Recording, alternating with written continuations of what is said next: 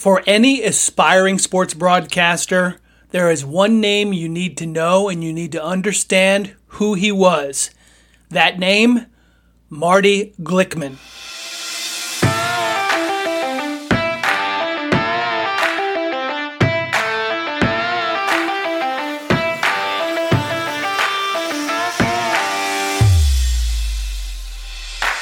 Welcome to the Sportscasters Club radio show, where it's all about becoming a better sportscaster and a better sports fan.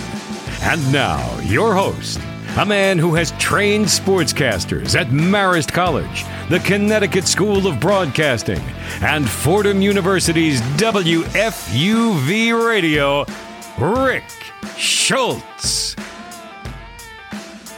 Welcome back to the Sportscasters Club online radio show. I am Rick Schultz. Today is a very special program, a very special episode of the show, and it's because we will spend some time thinking about and talking about and learning about Marty Glickman. Marty Glickman was a person that I always have said he led two lives that each were historical in nature. Each part of his life, as I divided into two, each part would have put him in the history books as an influential, important person who shaped culture, who shaped the future. He was that important and that influential in what he accomplished and what he did throughout his life. Those that knew Marty Glickman, as I did, can attest to those qualities that he had as a person, which were remarkable. And we're going to spend some time talking about who exactly Marty Glickman was. If you are a sportscaster, these are things you need to know. And there's a lot involved here that you probably already see in the sportscasting world that never knew, and you never knew it came from Marty Glickman. You never knew that's where it started. So first we're going to talk about Marty Glickman, the athlete, and that is coming up. Have you been searching for a community where you can connect with aspiring sportscasters, established sports broadcasters, and serious sports fans? Are you looking for a place where you can network, improve your skills, and grow your career? Come join our exclusive Sportscasters Club VIP membership community. Go to sportscastersclub.com and click on membership. That's sportscastersclub.com and click on membership. And during our grand opening, use the promo code SPORTS to save 50%. So join our exclusive VIP community today. Visit sportscastersclub.com and click on membership. We'll see you there.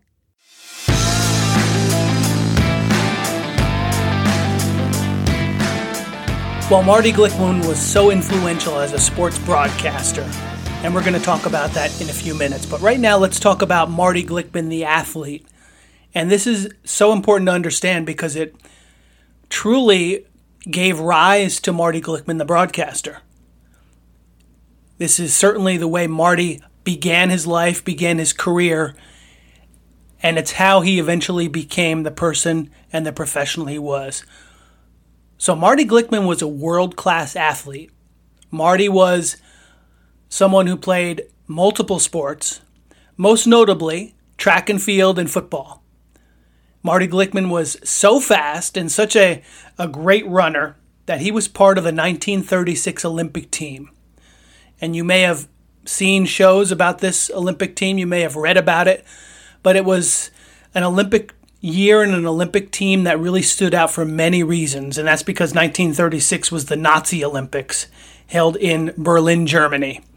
And Hitler was at power in Germany at the time.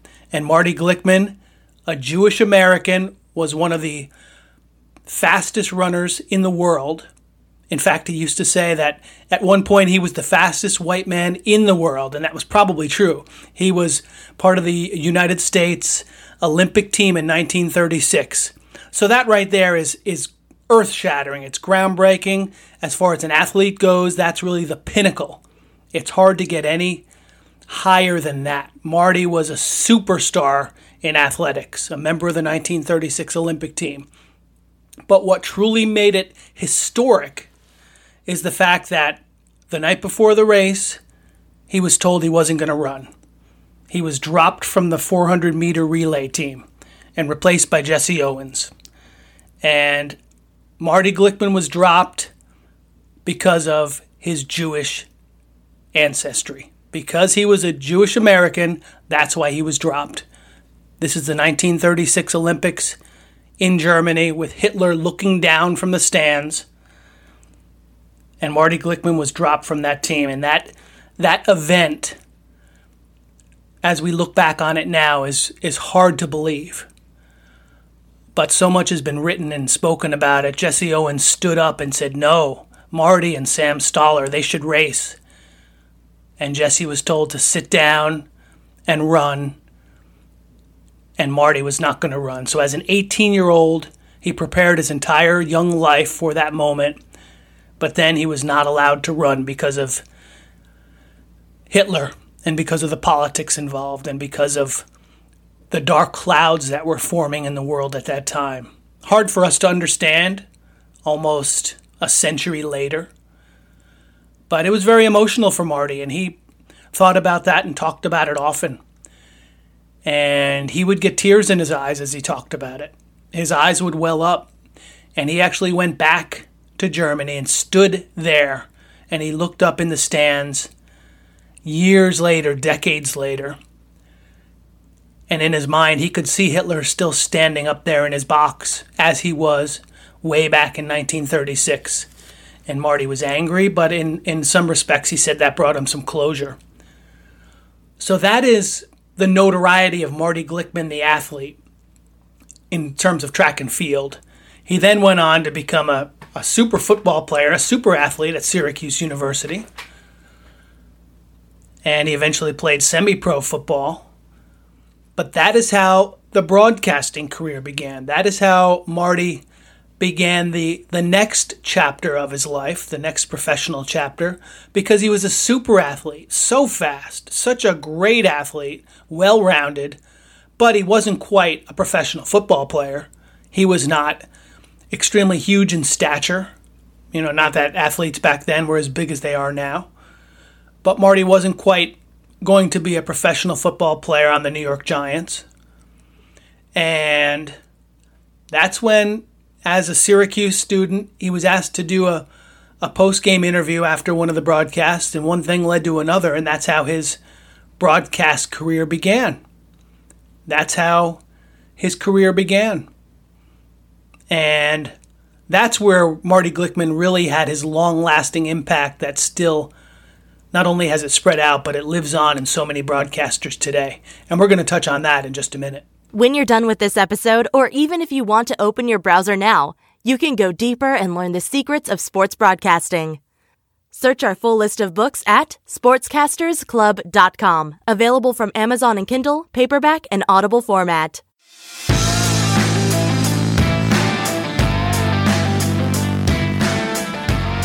So we've heard about Marty Glickman, the athlete, Marty Glickman, the track star, who did not get to run in the 1936 Olympics. But the story of Marty Glickman in terms of broadcasting, and that's why you're here, is that he was really the pioneer of modern-day radio play-by-play. He was the first man to broadcast basketball play-by-play on the radio. He invented it. He was the one who developed a lot of the terminology you hear. Key, when they say a guy has it in the key, that was a Marty Glickman term. When so-and-so shoots and you say swish, that was a Marty Glickman term. And so many of these others. When you hear a broadcaster talking about on the right elbow, passes down below on the right side, on the blocks, traveling left baseline, those are all geography and court geographical terms that Marty Glickman invented. He made it. He was the pioneer. He invented the terminology, a lot of which we still hear to this day. And so that made him such a pioneer in the business. And he was a broadcaster notably for college basketball, and he broadcast basically every sport there was: football, basketball, studio shows. He even talked about broadcasting marbles matches where players would play marbles, which is something I've never seen players play marbles. I've never certainly broadcast it. And you can read a lot about these portions of his career in Marty's autobiography, The Fastest Kid on the Block. He co-wrote this with Stan Isaacs. Got my copy right here as I look through it. Personally autographed copy by Marty, published in 1996. That was when I was a student at Fordham University, and I'll get into that in a minute. And I do have a couple personal stories about Marty to tell you just the kind of person he was. But Marty began as the pioneer that invented a lot of the radio play-by-play you hear. He was in New York. He was more of a New York figure than a national figure. But Marty then helped to develop so many of the broadcasters we see today. Most notably, Marv Albert, who was an assistant, and Marty coincidentally couldn't get back during a snowstorm for a broadcast, and Marv Albert, as a 20-something-year-old apprentice, had to take over that night on the broadcast, and the rest is history. Marv Albert built a great career, and Marty never let on whether or not he did that intentionally.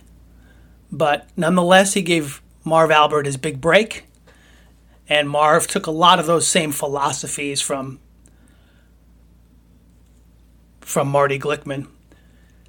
And then when you look at the tree, the broadcasting tree, it is immense. From Bob Costas, Mike Breen, Bob Papa, Chris Carino. These are just some of the New York figures that you know. But it stretches out to Bill Walton.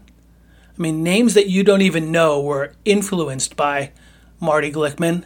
People that he worked with as a broadcaster, and then he became a broadcast coach. So he had this career as an athlete, then he had this wonderful long career as a broadcaster, and then he transitioned into coaching.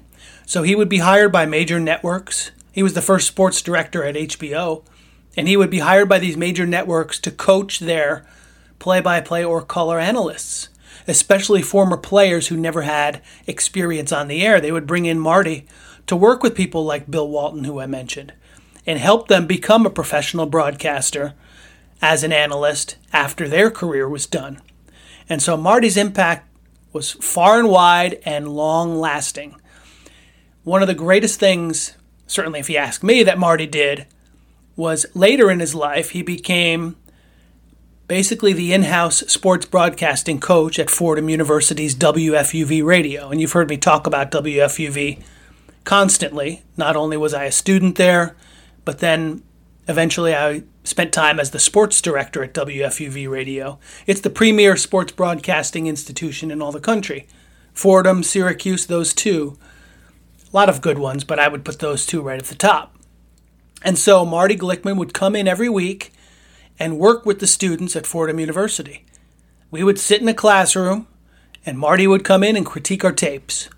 So I'd be sitting there with Connell McShane, Spiro Ditas, Tony Reale, Andrew Bogish. Actually, Andrew was a couple years after me. I thought he was there when I was, but he told me he thinks it was a couple years after. And we would sit there, and Marty would critique our tapes. It was great, because we'd all learn from each other, the good, the bad, and the ugly, and certainly there was a lot of ugly. We were 18, 19, 20, 21-year-old broadcasters, and Marty would play our tapes and give us his honest feedback, and that's how we got better. That's how we improved. And I can remember queuing up my tape to my best part of the Fordham football game that I had just broadcast that week, and I'd bring it in, and Marty would say, "Okay, who's next?" And he'd say, "Great, Rick, let me have your tape."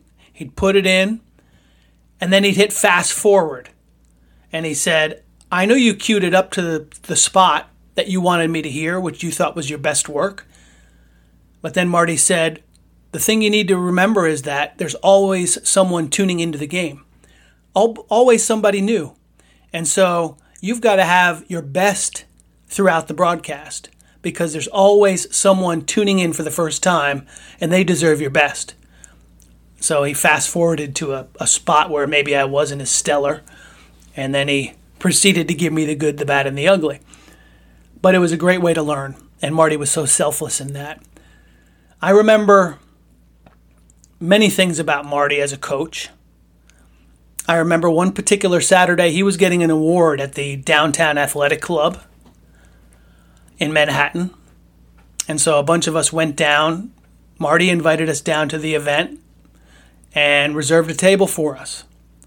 So myself and a handful of our WFUV sports broadcasting friends, we went down to the event, and we walk in, and there's John Andres, there's Marv Albert, there's all these big-time broadcasters. Marty Glickman was right in the middle. He was the honoree. He saw us enter that room at the Downtown Athletic Club. This is where they've held the Heisman Trophy ceremony for many years, so you see the place on TV. And we walk in. Marty Glickman spots us across the room, stops his conversation with all the big-timers he was talking with, and he made a beeline to us as we entered. He came right over, thanked us for coming, welcomed us to the event. So immediately he was making us feel comfortable because, I don't know about the rest of the guys, but I was pretty nervous and anxious because I had never been in a room with Marv Albert and John Andres and all these other big-timers. So Marty made us comfortable, number one, helped us to our table, number two, and then immediately sat down and started critiquing us on that day's football broadcast. How did you think you did? How was your setup? How was your pacing? Did you feel your descriptive terminology was what it should be? And he spent this time basically coaching us on our football broadcast from that day. Meanwhile, we're at an event to honor him. So that tells you a lot about Marty Glickman. I'll give you one other quick story as well. At the time, I was broadcasting for the Hudson Valley Renegades in the New York Penn League, professional baseball, an affiliate of at the time, the Texas Rangers. And it was the summer after school had ended. School was out. And I had still talked to Marty here and there. He would critique some tapes, critique some things.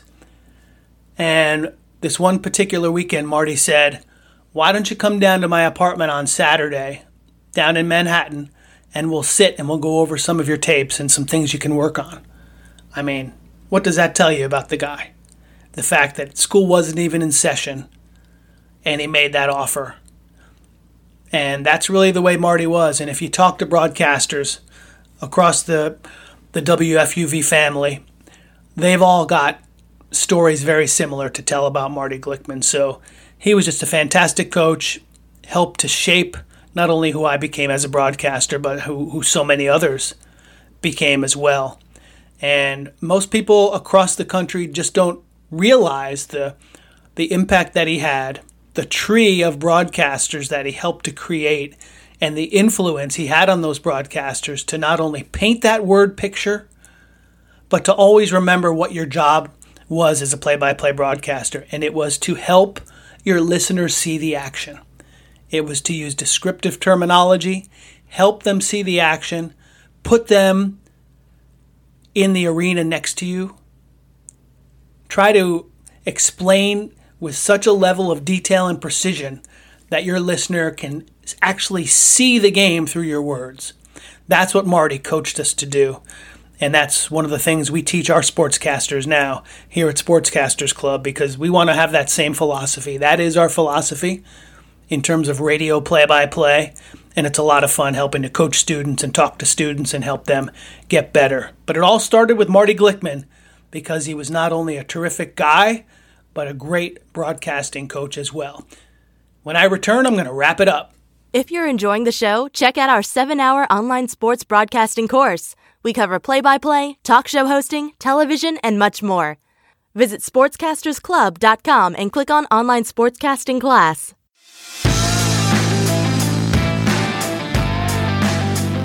So hopefully on this episode you learned a little bit about Marty Glickman the person, Marty Glickman the broadcaster, and Marty Glickman the athlete.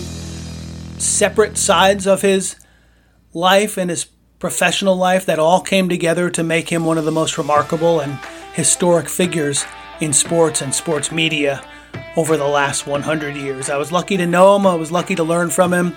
And hopefully you were able to pull some pearls from this broadcast and from this episode that you learned about Marty Glickman that can help make you a better broadcaster as well.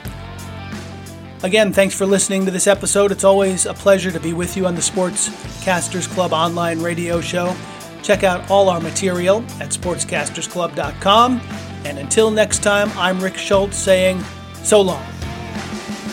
Thanks for listening to the Sportscasters Club radio show at sportscastersclub.com.